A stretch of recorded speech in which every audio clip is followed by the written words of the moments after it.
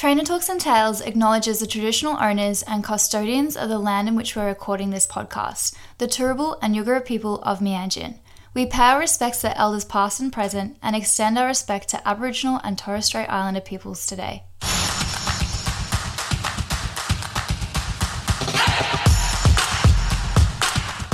Trainer Talks and Tales love having an array of guests with a variety of opinions. However, the views of the individuals do not necessarily reflect the perspectives of the host facilities.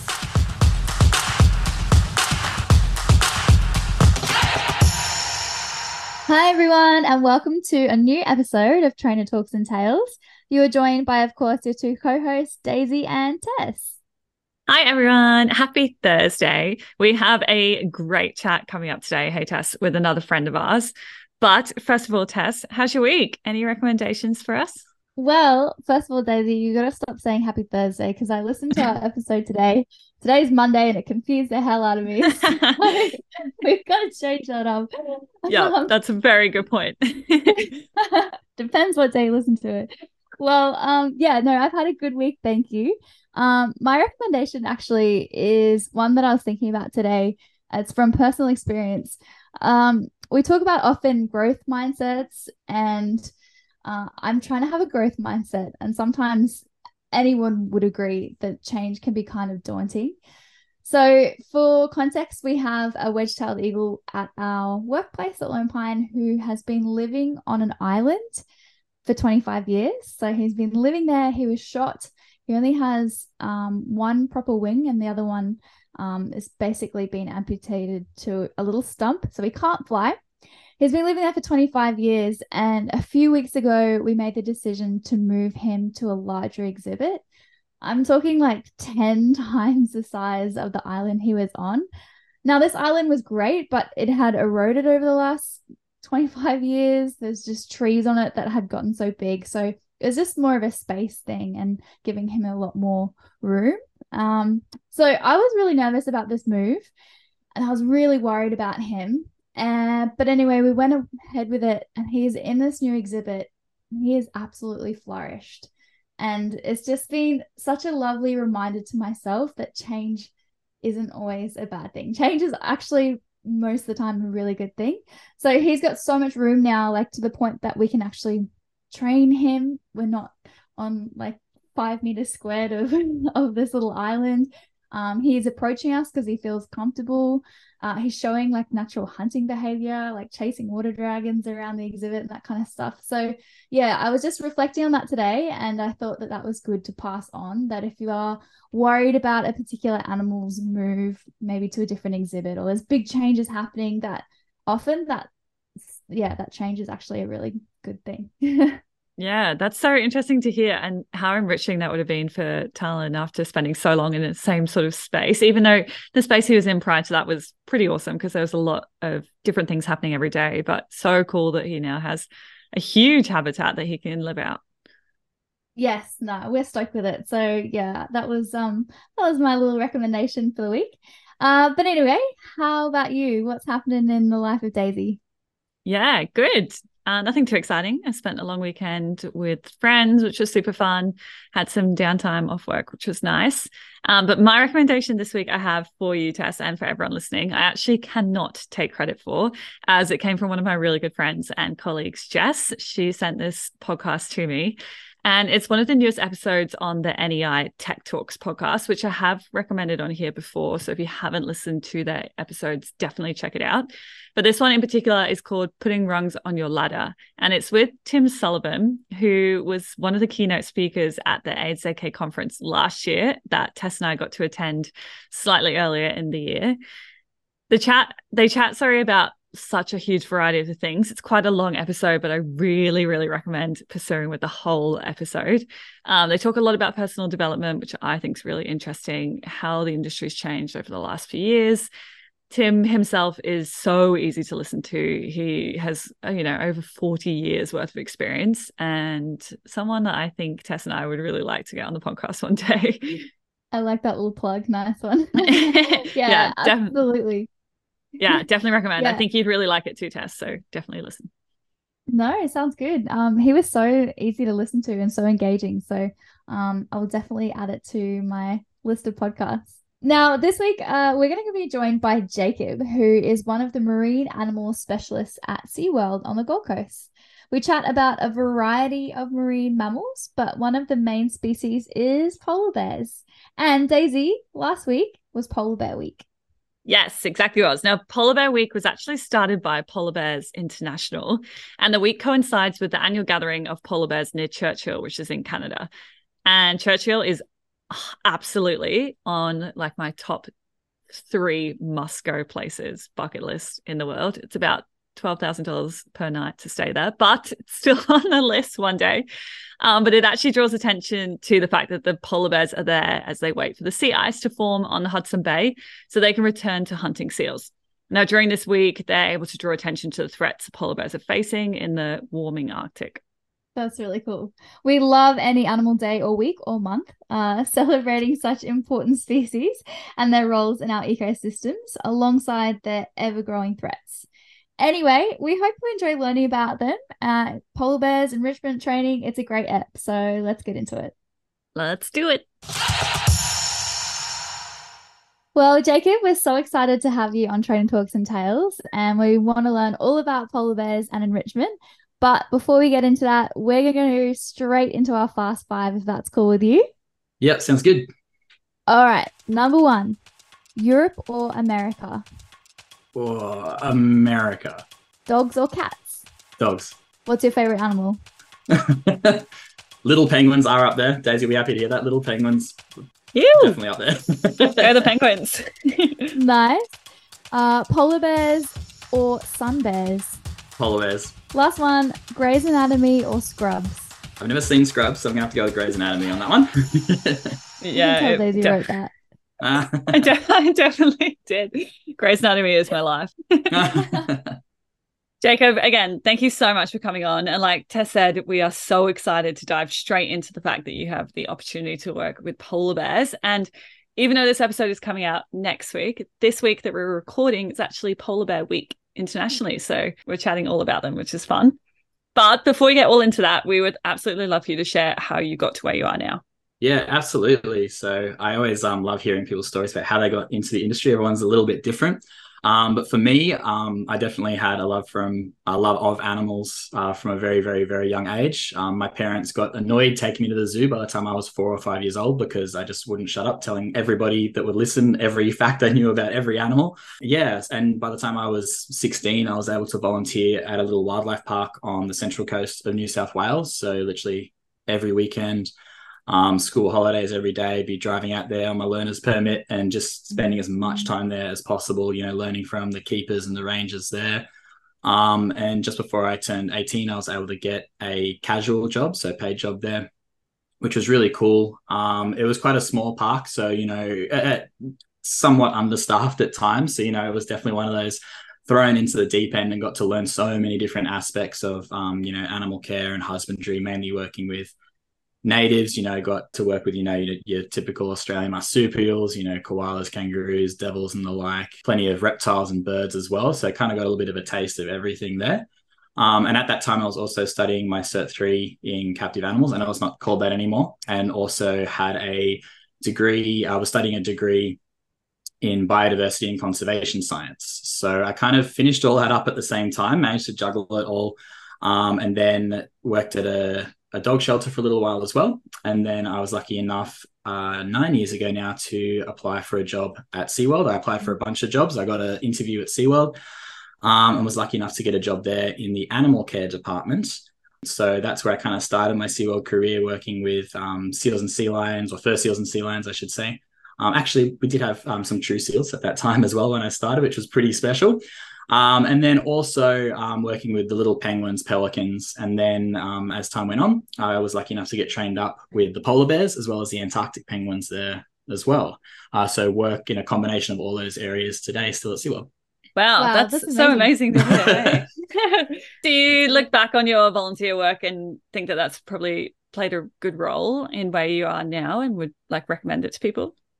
100%. I would say volunteering, I know it's a little bit different now. Back then, I guess the certification wasn't as necessary. I think it's becoming more of a requirement in job roles and stuff now to have it. And it's definitely very useful to have. But I think volunteering and showing that you're keen and developing those skills, people seeing that.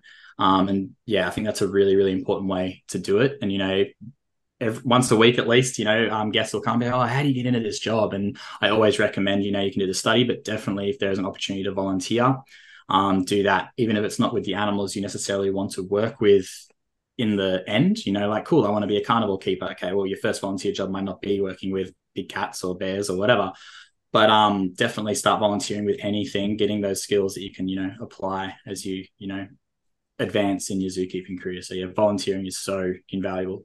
Yeah, that's incredible. I love that advice. And that's so impressive too that you're working with polar bears now. Was that something that you were like, okay, I've got a job at SeaWorld, I want to work with polar bears? Or was it something that you kind of were offered down the track and were like, yeah, I'll definitely do that? I'll go as far to say that I wasn't even offered. It literally just happened. So I was working in the animal care department for about 2 years. And then my roster came out one day, and my boss actually supervised the animal care department and the polar bear department. So, she knew my work ethic, obviously I was a good enough worker to be able to have the opportunity, but I literally checked the roster one day. I'm like, oh, Jacob, you got some polar bear shifts coming up. I was like, what? Went and I was like, what's this? She's like, oh yeah, I wanted to surprise you with it. You're getting trained up with the polar bears. So I was like, no way. From when I started at SeaWorld, it wasn't necessarily a goal. I think just so overwhelmed being able to work with so many amazing animals already, penguins, sea lions, and the like. And then, I saw that roster, saw I was going to start training up with the polar bears as well, and kind of never looked back from there. So yeah, it's kind of crazy how that happened. No, There's been a awesome. couple of times in my career where I have got to the point of tears. And one of them was when I was lucky enough to come behind the scenes at polar bears at SeaWorld and just come face to face with one of theirs. That was probably one of the coolest moments of my whole career. There's definitely been plenty of happy tears behind the scenes in that building. For me, there's I guess the list of animals might be a bit different for everybody, but for me, there's some of those animals that just sit up on that pedestal above others, for me, like elephants, orcas, rhinos, those animals that just have that majesty about them, and polar bears are definitely on that list. And I think they would be for a lot of people. And it's great we are able to do so many VIP and behind the scenes tours with the bears and show people, and you can literally be, a meter away from a 500 kilo polar bear, and there are not many feelings that can replicate that. It's absolutely insane. And, it's still one of those things, I pinch myself every day. I know that sounds really cliche and cheesy, but it's a very, very, very niche job here in Australia. There is one facility with polar bears. There are 3 individual polar bears in the entire country, I think possibly in the entire Southern Hemisphere. And I'm lucky enough to say I'm one of the people that gets to work with them. So yeah, it's pretty special. That's so incredible. Well, we want to get straight into that. So tell us a little bit more about it. What has it been like to work with them? And can you tell us something you've learnt from them as well? Yeah, absolutely. So they very much so are very patient and methodical and intelligent animals. They're an apex predator, and they live in one of the harshest environments known to man. So they aren't in a rush to do anything. A lot of things are on bear time. And you kind of work along with them, over the years. Obviously, the keeping team has been able to develop such great relationships with them that we can do lots of cooperative care, and lots of, shifting them around for most of the year is really easy. And, working with them, there's definitely a relationship there, and they're very, they're very willing to cooperate with us, in their general care and stuff like that. But at the same time, they are just incredibly fun and playful and independent, especially our youngest bear, Mishka, the female. Even when it comes to things like enrichment and stuff like that, she will play with the same toy for an hour, and then she'll go find another one and then play with that one for an hour, just very much so they engage with their environment in such a different way to any other animal that I've kind of worked with, which is so nice to see, conditioning animals to enrichment, that's something we very much have to do with certain species that may not innately just want to engage with that enrichment item. Polar bears, they just find fun in absolutely anything, which is a really, really amazing thing. But as for something they've certainly taught me patience in building relationship and rapport with them. Obviously, the interactions that we have with the bears is a protective contact system. We're not in the exact same space as a 500-kilo polar bear at any time. Learning patience. And I think coming from working with the seals, where, seals are quite, quick and responsive for the most part, it's kind of, things can be fairly fast paced, I suppose. You have to just bring that energy way, way down when working with the bears, and really take the time to get to know them. With two of the bears that I first started working with, they were quite forgiving, as I was getting to know them and, doing little general husbandry training sessions and stuff with them, and figuring out what their favorite foods are and their favorite toys and things like that with our remote sessions and stuff. And they were quite good. And I tried that same approach with a third bear. His name is Nelson, and went a little bit too quick for him. So he was a little bit more apprehensive to want to participate in those sessions with me. He'd kind of be a little bit cheekier, it was a bit harder to kind of crack him. Anyway, I took a year off from working at SeaWorld to go traveling, and came back, and I kind of wanted to take a very different approach with Nelson, rather than just coming in and, asking him to do this, try and do this. Just spent a lot more time with him doing nothing, just hanging out, giving him his favorite food, sitting there chatting to him, getting him used to me, just over a shorter period of time doing that. And now he's a fairly cooperative bear when I'm doing these sessions and stuff with him. So kind of earning that kind of respect from him, I guess, if that makes sense. They all do have such individual personalities, and some are a lot more forgiving and, just eager to please and stuff. Whereas Nelson, it took a little bit more time to crack him. So you definitely learn patience and not to kind of rush into things with them. It's amazing to hear that they all have such different personalities. And you briefly touched on the cooperative care behaviors that you train with them. And I was lucky enough to see, I think, one of the blood draw approximations when I was there. What other sort of cooperative care behaviors do the polar bears know? Daily, we'll do like the basic just body checks. So, they'll come up to the mesh, they'll sit down, which is kind of, they sit down, that start a session generally, and we'll just ask them to present different parts of their body. So they'll do just a nose type. We can check their nose. We can ask them to tilt their head to check their eyes and their ears. We can ask them to open their mouth so we can check their teeth and their gums and their tongue. They'll press up and present their neck. They'll present their shoulders.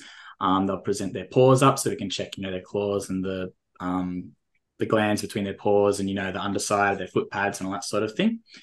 And we can, in certain areas of the dens, also ask them to stand up so we can kind of get a good look at everything underneath there for a 2.8 meter tall polar bear when they're standing up. So that's kind of just our general body checks that we do with them, that they're all conditioned to do. And then some of the team have been working really hard, particularly with Mishka, the female polar bear, to advance other ways she can present different parts of her body to us. So Mishka has been learning a rollover, and there's a certain area in the dens where we can ask her to roll over and actually inspect her rear end. Polar bears, female polar bears are actually prone to a few infections and things down there. Internationally, it's kind of somewhat common, or not uncommon, I should say. So, that's important to be able to check Mishka down there. And the training team has done an amazing job with that, getting her comfortable to do that, to be able to handle and look around in all those sorts of areas as well. So those are kind of the basic ones that we're doing. And then, of course, working on the blood withdrawal training as well. And hopefully in the future, we'll be able to do x-rays, all sorts of stuff. We just kind of need, I guess, the equipment to be able to do that safely. But, there's big plans to be able to advance all the sorts of cooperative care that we can do with the bears. Yeah, I remember at the conference seeing the progression of was it Mishka? Backing up against the edge of the enclosure and just like getting more and more confident, and even like rolling over and being quite exposed, like on her back and that kind of stuff. And seeing the progression was so cool. And I think that that's really amazing to have this bear have so many approximations to the point where you could have a really good look. And that was really cool to see. I remember being fascinated by that. Really cool. And that one, that behavior was spearheaded by one of our head polar bear keepers, Nora Tenbrock. She's done an absolutely amazing job, and that did take a long time to teach Mishka that. And there were definitely moments where Nora was pulling her hair out. I'm so stuck, I can't get any further than this. And then to get to the behavior where it's at now, we can apply topical things to her if we need to. We can just get a good visual inspection, that sort of thing. One of the funniest things about that behavior is it has, I think, inadvertently been paired with a vocalization. So Mishka, when she goes at that role position, will groan and grumble and stuff like that. It's quite cute actually, because they're very quiet most of the time. They're actually surprisingly quiet, but that one she vocalized a little bit as well. But yeah, it's just so amazing to be able to do that, just, you know, all for Mishka's benefit and her care. Plus she just thrives on doing the training sessions. She absolutely loves it. Can you chat quickly about the reinforcers that the polar bears have? Because their diet is completely different to what I kind of imagined a polar bear's diet to be. Yeah, so our diet is a little bit of an alternative diet. So they have a very high fat content in the wild. They're mainly choosing when it is available to them to eat seal, blubber, and skin, you know, the highest calories they possibly can. We don't feed seals to our polar bears, but we do try and provide, you know, fairly fatty cuts of meat, things like pork, whole chickens, beef trim, and things like that, as well as fatty fish, so mackerel, mullet, tuna, and even little pilchards, similar to what we feed the penguins. Actually, they quite enjoy those as well. So often we will actually use their DFI, which is made up of those meat and fish products, as reinforcers for them. But then we do also offer them a small amount of fruits and vegetables as well. So like most animals, they do have a sweet tooth, even though they wouldn't have a very sugary diet in the wild. So we do give things like, you know, watermelon is very, very popular. Mishka would do just about anything for a piece of watermelon. Carrots, sweet potato, dried fruits and things like that. And also canned sardines in olive oil, and also canned sardines in tomato sauce occasionally as well. So I don't know at what time down the line some of these certain foods were picked, because, you know, you could give them just about anything and I'm sure they would enjoy it. They aren't particularly fussy for the most part. They're happy to kind of have anything, but the sardines tend to be quite a good one. Or if we have got for their DFI on that day something like tuna, it's quite popular. And yeah, so we can kind of there's a big variety in the reinforcers that we use. It's not necessarily planned as such. You know, we'll go, okay, cool, we've used this reinforcer earlier, now we use something different. You know, there's not really a method to the madness, I suppose. We have such a variety of different things that we can provide that the bears seem to enjoy. So often we'll provide that variety within a training session as well. Yeah, that's so cool to hear. And I feel like people wouldn't expect to have polar bears eating some of that stuff. Hey. Nah, it does surprise people a little bit. Yeah, you know, they've got a sweet tooth, you know, I can't blame them. They are the most carnivorous of all bears, but a little piece of watermelon or carrot certainly goes down a treat. And I will mention as well, I have had a few people listen to the podcast and they're not actually trainers or not necessarily in the zookeeping industry. I will just say DFI is daily food intake. If you didn't grasp that in that short, I'm sure someone got that in that time. But I have been told that we're so into our chat sometimes. Yeah, like, yeah. I know that word. All that little zookeeping jargon. The lingo, you know. Yeah, the lingo. Now, you did briefly touch on this earlier, Jacob, but being the fact that polar bears, I guess, are primarily a solitary species, what sort of enrichment do you offer to ensure that they stay stimulated? Yeah, so polar bears, as you said, are primarily a solitary species. But what we often say is they're solitary, but they're not antisocial. So, you know, in the wild, they always know what's going on with other bears just through, you know, smell and all the rest. But yeah, Mishka, she is related to both of the boys. Because we don't want any breeding to occur, and obviously they are much bigger than her, you know, there would be inherent risks in introducing them. We could possibly do it, but there'd be a big plan and a lot of small approximations to make that happen. So, you know, she is housed solitarily. So I don't know if that's a word. She is housed as a solitary bet. So yeah, we do provide lots and lots of different enrichment for her and for all the bears as well. Hudson and Nelson will socialize and be in the same space for most of the year, except for breeding seasons. They do have an aspect of social enrichment with each other, where they'll play spar, or they'll just be, you know, swimming around each other and things like that. But yeah, for Mishka, we're providing and all the bears, we're providing a wide variety of different enrichment items. They do seem to be very partial to all sorts of novel items, big, hard plastic toys that they can bash around and push under the water and all that sort of thing. We often use a lot of boating equipment and things like that, you know, fenders and floats and buoys and things like that, which the bears really like. Anything that floats is really fun until they pop a tooth or a claw in it and then it starts to sink. Then it's not really as fun anymore. So that novel stuff, you know, it just really, really seems to work for the bears. So we're constantly getting new, novel devices and things like that for them to engage with.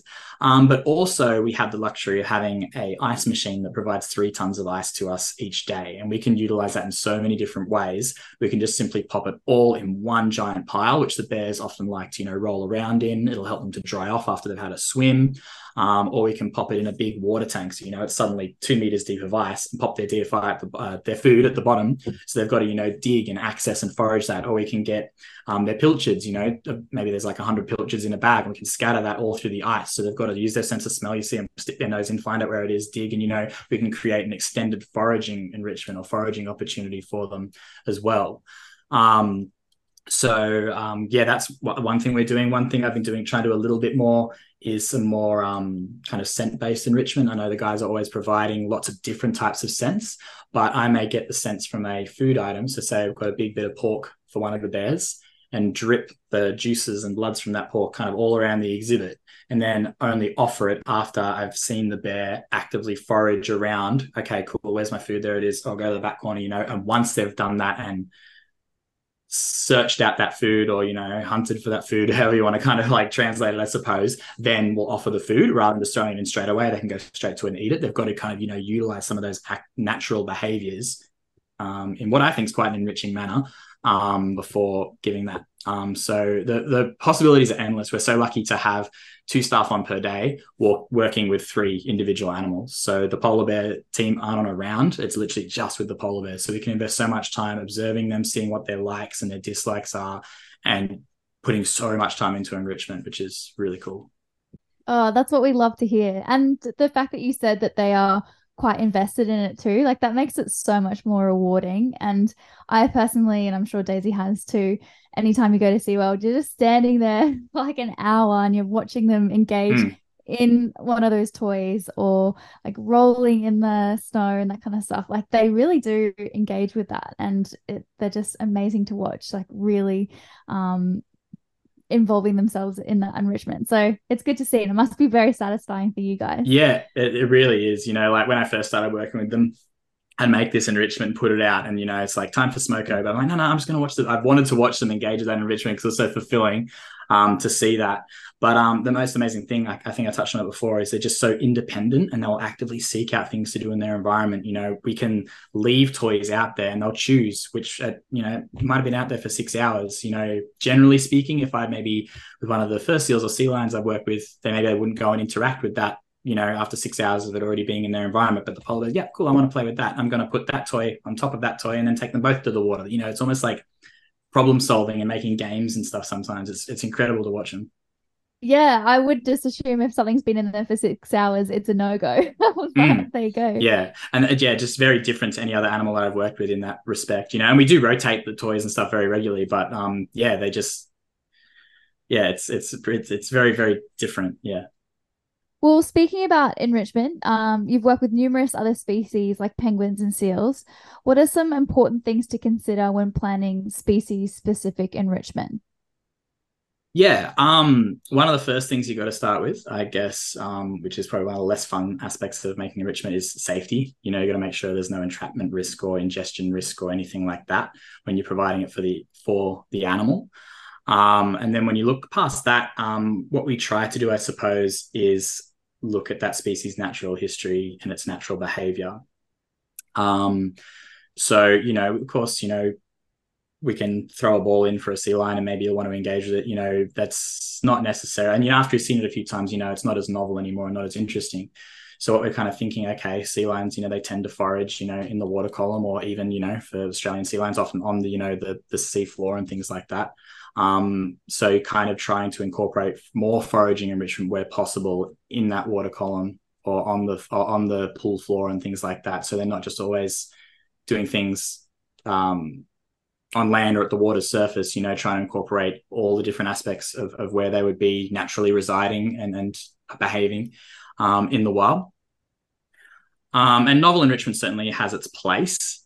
where, you know, it's just something that maybe they wouldn't see it in the wild. You know, we popped the kayak in with one of our first seals yesterday. You know, maybe he would see that from where he's from, maybe he wouldn't, you know, but it was extremely, you know, enriching for him because he's like, I've never seen anything like this before. Not necessarily a natural enrichment, but, you know, novel enrichment certainly has its place as well. But yeah, I think it's a good start to look at the natural history of that animal and, you know, how it would be behaving in the wild, and try and go from there, at least for, you know, some of your enrichment that you're utilizing. Yeah, I love how you've spoken about, you know, really paying attention to what these animals are up to in the wild. I remember a podcast with one of the trainers at Taronga.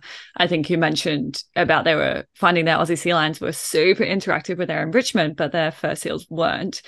And they had a look at, you know, the difference in their diets would be in the wild, and found that, unfortunately, sometimes long-nosed fur seals like to eat little penguins.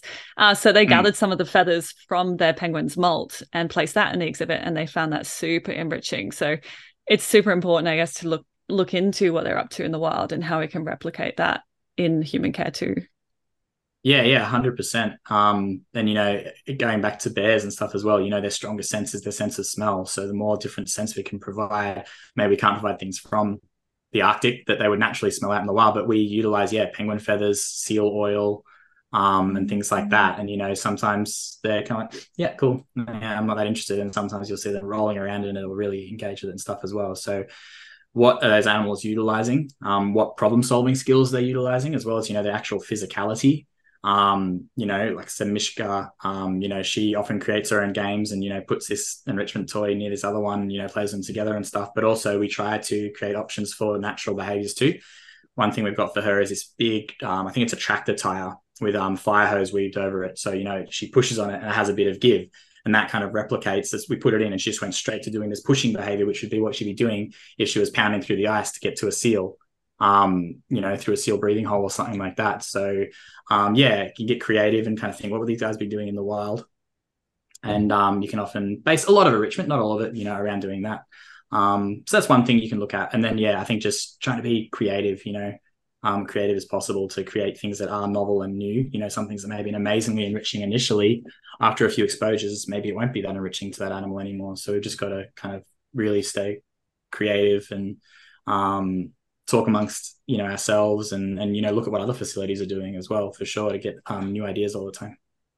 Yeah, definitely. I think observing also plays such a huge role in that, and making sure that things aren't getting too repetitive. Now, obviously, enrichment does usually fall into slightly different categories. Like you've mentioned a couple of examples of environmental enrichment, sensory, food-based, etc. Can you share with us maybe some of the examples of the most effective enrichment that you've seen with some of the different species you're lucky enough to work with? Yeah, so recently we've kind of moved with our enrichment, or tried to move with our enrichment, rather than it being item-based. So today we're going to put balls in, or today we're going to put floats in. It's more goal-based. So, you know, foraging or social is a huge one, cognitive. For we're lucky enough to have a variety of different species of seals and sea lions, and one of the most amazing things we can do is changing up their social groups. You know, these guys aren't in nuclear groups where they all stay together all the time, like, you know, a lot of other animals might be. So, you know, if we move the animals around and introduce them to different social groups, you know, we had two different species, a subantarctic and long-nosed fur seal. They shed pens next to each other, you know, quite regularly, but we hadn't socialized them for quite some time, and just, you know, seeing the difference in their behavior, wanting to interact with each other and all that sort of thing. And then the next day we pop a female in, that changes his behavior again, you know. So we don't always have them in the same group all the time, and changing that social dynamic is definitely one thing that we can do. And I think that's quite effective with a lot of the seals and sea lions, to kind of encourage a bit more, you know, play behavior and stuff like that. And again, on the seals and sea lions, one of the most effective things that I've kind of seen with them is trying to incorporate more enrichment in the water column or on the floor. So, you know, we can throw all these different items and stuff into the pool, and, you know, if it's sitting on the surface, not as engaged, but we're trying to be getting in the water with them more, things that will sink. And generally we've seen anecdotally, you know, we are trying to record as much as possible so we can say, yes, they engage with this more or this less and things like that as well. But, you know, seeing them engage with those sorts of items a lot more.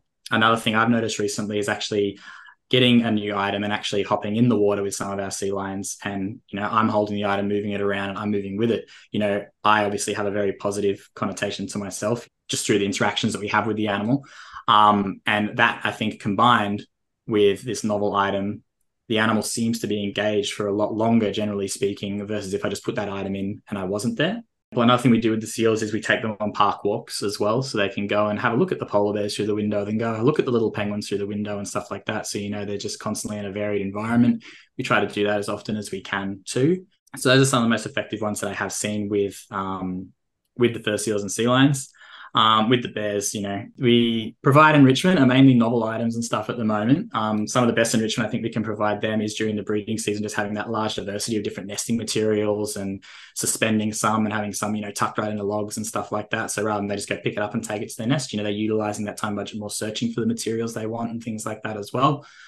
But yeah, definitely want to get into doing some more water-based enrichment with the penguins too, because in the wild, they'll be spending so much time in the water hunting and foraging. So kind of potentially trying to look at some more foraging enrichment stuff for them as well. But yeah, you definitely over time working with the animals, you get to learn their individual likes and dislikes, not even at a species level, at an individual level. And I think it's really important that we log and note that so that we can go in and try and effectively provide enrichment that they want to utilize. Yeah, I love that you guys can offer the seals the opportunity to walk around the park. Like, that must be so enriching for those animals and such a unique opportunity for guests to be able to observe as well. And with penguins, I find that they are quite a hard animal to enrich. Ours are the same. They absolutely love nesting materials. They are really quite heavily socially enriched. But any sort of flashing lights, reflections from the sun, that definitely gets most of our penguins engaged. Yeah, absolutely. We've seen that with a few of the birds recently. Actually just tried, like a little laser pointer on the wall, and they're like, oh, what is that? They all go check it out. Yeah, so yeah, it's novel. It's not exactly natural, but you can see that it alters their behavior. So that's in a seemingly positive way. So that's a win. Yeah, definitely. So moving on a little bit from enrichment, you have also chatted to me in the past, Jacob, about you have such a cool interest in choice and control, which I feel like is such a hot topic at the moment and something that would probably take us a fair few hours to completely dive into, but I definitely find it really interesting as well. And I was just wondering if you could maybe explain to the listeners what you believe the difference between choice and control is. Yeah, you're absolutely right with choice and control being a hot topic at the moment. It seems to be getting discussed more and more. And I think it's really cool to see so many people quite excited and inspired by it at the moment and trying to incorporate it into their day-to-day with the animals as well as into their training. But it remains quite a confusing topic. And I'll admit I've been on both sides of the spectrum, I'm often confused by it depending on the particular discussion I have with someone. But then I am also trying, where possible, to incorporate it into training sessions with individual animals and individual situations and individual behaviors as well. So I think the confusing part is, inherently the animals that we work with are generally surrounded by choices in, all their day-to-day life and, to an extent with their training as well. So it's not a matter of if they have a choice. It's more so, should we be providing more choices or different choices, or do they have access to equal choices? And this is just where you can go down all these different rabbit holes and get really, really confusing and make your mind melt a little bit.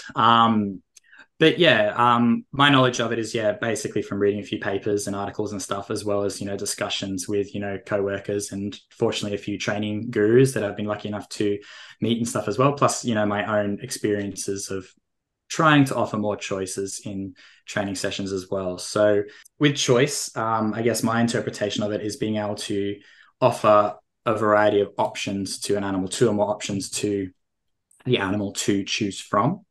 And it is likely to make that choice to exert control over the outcome.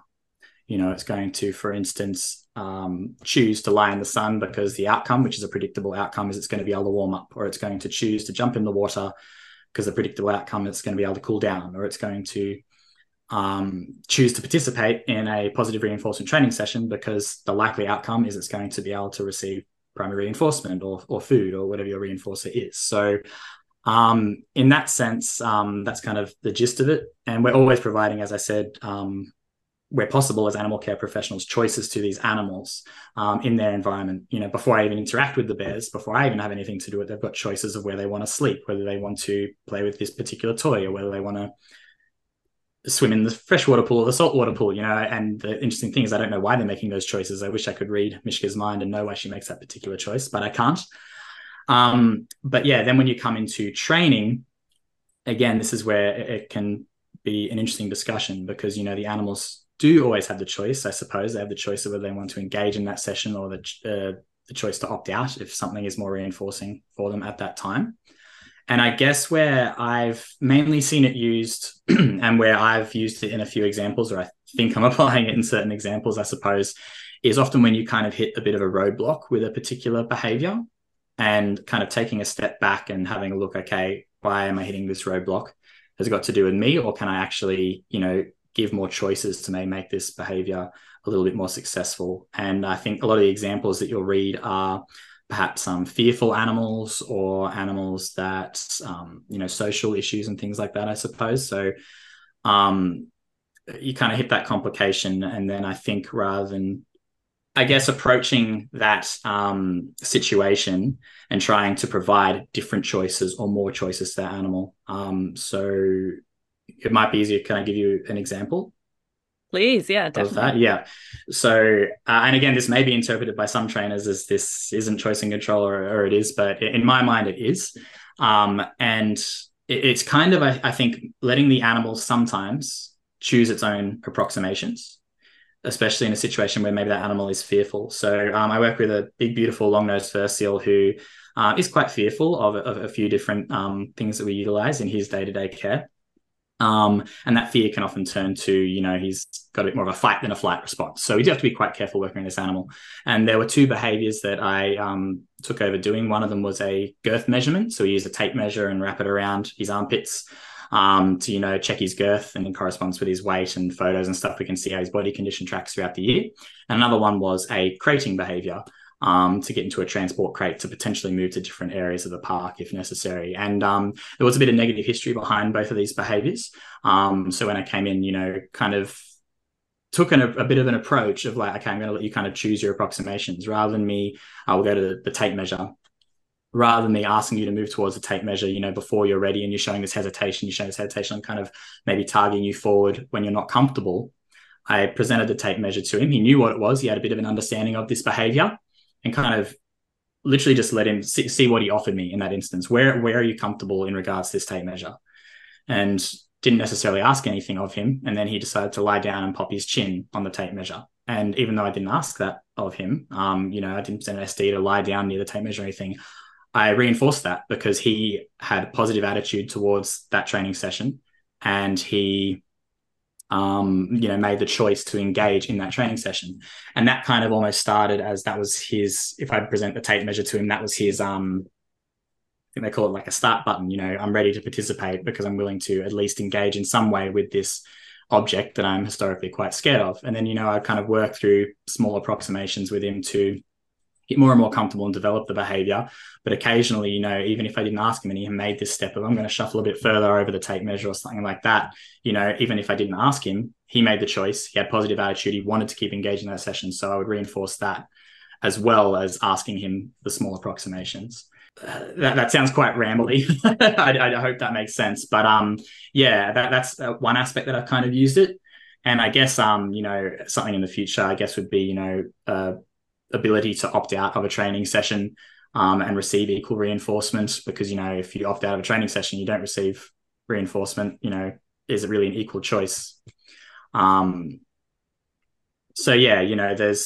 lots of different examples obviously of how you can utilize it in your training, and I think it just comes sometime to just letting the animal show you what it is ready to decide to do and what choice it is willing to make. Yeah, no, I think that's super interesting, and I like that you brought up about the opt-out behavior, because I think that's something that we're starting to see in different facilities across the industry. And I think I've heard of in the past, I think with dolphins, where they gave the option for dolphins to participate in interactives, or they had two other things for them to choose to interact with that weren't with guests. And by offering the option for them to choose not to, they found that they chose more likely to than not, which I think is really cool. And again, I'm probably rambling a little bit. It doesn't make complete sense, and I'm sure they explained it a whole lot better. But I was really fascinated by that, and being able to give those animals the opportunity to not participate in something that they don't want to. Yeah, absolutely. I think that makes a lot of sense. And I think one of the hard parts is really knowing if that animal is making a choice, because I think a lot of choices are made on reinforcement history. So you're receiving equal choice to opt out or do the guest interaction or go and play with enrichment, but does the reinforcer that you'll receive have to be equal for it to be an equal choice? This is some of the conversations we go down. I don't know the answer. It gets very, very complicated, but it's definitely something I think we're going to see progress. I'm really excited to see more and more examples of it as people are trying to implement it more in their training and their day-to-day working with their animals or working with the animals. Yeah, even me listening to that, I was like, wow, lot to think about there for sure. Well, we love to end the show with going straight to our questions from our listeners, and we did have a few submitted, so we might get straight into that. Yep. Now, number one was, did you find there was a lot of competition when getting into the marine field, and in particular with bears? I suppose at surface level, getting a job with polar bears, there is a lot of competition because I said there's 3 bears. There's not a lot of jobs going around with them. But I guess competition, it's somewhat relevant. I guess, we're talking about volunteering and getting your skills up and getting your certifications and proving yourself and things like that. And that often translates into your interview process and your interactions that you might have during an interview as well. So I think having that skill set behind you, and just being confident in your abilities and all that sort of thing, makes you a fair game in the competition to get those sorts of jobs. I never felt like I was really competing against anyone else to get those jobs. And there's certainly a lot of people I know that are really, really keen to get into it. But, I kind of said, and if you want to be seen equally amongst the competition, you need to put in that work. If you haven't committed to study or you haven't committed to doing anything with animals, why would they pick you compared to someone that is doing all of that? So, put in the hard work and then it's kind of fair game, I suppose, or fair competition. But yeah, I never felt like I had to really outcompete with anyone or anything like that. And I think one thing that's really important is to always just, in the instance with the bears, not that I did, but some people register their interest. Hey, I'd be keen to work with the bears. Then you're on, the management team's radar as, okay, cool, we need a new bear keeper. We'll consider this person, go talk to their supervisors, see how they work and see if they're an appropriate fit. If they never voice that, then maybe they just would have been completely overlooked. So what you said at the start was something about, if you want to work with big cats, don't just go down the avenue of like all the volunteer stuff. Everything I want to learn has to be about big cats. Like, look at everything as a whole, because you're going to absolutely learn something from every species, and every sort of learning opportunity is going to hopefully contribute to you getting that role that you want in the future. That's it. At the end of the day, we look after animals, and so many different aspects of that can be just translated across any species that you're working with. I've got things I learned from working with koalas that I can translate to real bears, to polar bears, like even though they're so completely different in their husbandry and their care, there's things that you can translate no matter what animal you're working with. So I think, take whatever job you can get. If you're lucky enough, that's like when I applied for SeaWorld, I applied for about 4 jobs. I think there was like 2 bird ones, the SeaWorld marine animal one, and there was a carnival one and something else. I wasn't particularly fussy. That's the one I ended up in. Maybe I could have been on a completely different path if I got one of those other jobs. But I think you can't afford to be particularly fussy. You can have your goals, absolutely work towards your goals of what you want to work with in the end, but don't let that be at the expense of not taking on opportunities, because I think you've got to take any opportunity you can get in this field. Yeah, absolutely. We've heard that a lot, actually. This like, seize any opportunity, just say yes. And I think it's important too that you said that you flagged with managers, like, hey, I'm interested in this. Because sometimes, like, I found personally, like when we're hiring internally, there's roles and I've never even seen people interested, or they've never mentioned they're interested. I was like, oh, well, I'm probably not going to consider you because I didn't even know you had this interest. But it can go the other way too, where people are too persistent and they're like, I want this, I want this. Yeah, and that rubs me the wrong way. And I'm like, not too much. So you've got to find that balance of like, yeah, find the happy medium. Yeah, I'm keen and I'm interested, and I'll leave it at that. Yeah, definitely. Now, question number 2, you kind of briefly answered, I guess, a little bit earlier with the choice and control, but is there another behavior or something that you would like to see or you would like to train in the future that could encourage further choice and control? I like the idea of the animal being able to pick its reinforcers. I've dabbled very, very briefly in it with the bears. Like I said, we've normally got a big mixed bag of things that we can provide for them. It doesn't necessarily come out in any particular order because they're not particularly fussy, but, being able to say, cool, here's your 3 reinforcers. Which one do you want to participate in this session for? But then also, I guess, to do that, you kind of need to train a way that they can communicate that, the first time I tried it, literally just, sounds simple, pop 3 different, I think I had a thing of sweet potato, a thing of carrots, and a thing of grapes in front of Mishka, and didn't know what she was going to do. She lay down and in front of the grapes. I was like, yeah, okay, that's weird. She doesn't normally like grapes that much, but yeah, sweet. Started giving me the grapes. She spat them all out, so it wasn't necessarily an indicator. That's exactly what she wanted. So you're kind of having to train them to know that they're making that choice, I suppose. But I like the idea of being able to pick their own reinforcer. So that's something I'd like to, I guess, look a little bit more into. Yeah, definitely. We actually spoke to Dean Jones, who used to work at SeaWorld, in one of our earlier episodes, and he spoke all about how they trained their elephants to choose their reinforcer, and different reinforcers were conditioned with a different, like a visual image for them, which I just thought was amazing and so progressive as well. Yeah, that's really cool. Yeah, absolutely. Because then that's really, that's like the ultimate choice and control, I think. That's really, really cool stuff. Of course, Dean could manage something like that. I know. What a champion. Now, the final question we had in from one of our listeners was, what's something people wouldn't know about polar bears? Oh, my goodness. Some people might know this might be a bit of a basic fact. I have to back this one up with something a little bit harder. But polar bears, their skin is actually black. So when we do our blood withdrawals, and we shave a little bit of fur back on the paw so we can more easily see the blood vessel to take that sample. Sometimes the bears will have like a little black patch on their hand. So yeah, their skin's black. There's not 100% sure, scientists aren't 100% sure why that is. But that isn't the case when they're born. It starts off pink and then it goes black with age. So even when they open their mouth, their tongue isn't, and their mouth isn't pink. It's kind of like a purpley color because of that melanin in their skin. Wow, that's such a cool fact. I don't think I would have known that. So definitely some people that do not know that. So that's great. So good. I read it on the sign at SeaWorld. There is some good signage there with that. Oh, another fun fact, actually. Beautiful Mishka. She is the only polar bear in the entire world with a birthday in April. Wow. Because polar bears in the Northern Hemisphere normally are born in like November, December, quite consistently to match in with the seasons and stuff like that. So she's the only polar bear with a birthday in April. I actually thought you were going to lead into some like dad joke with that. I was waiting to hear. I was like, is he setting us up right now?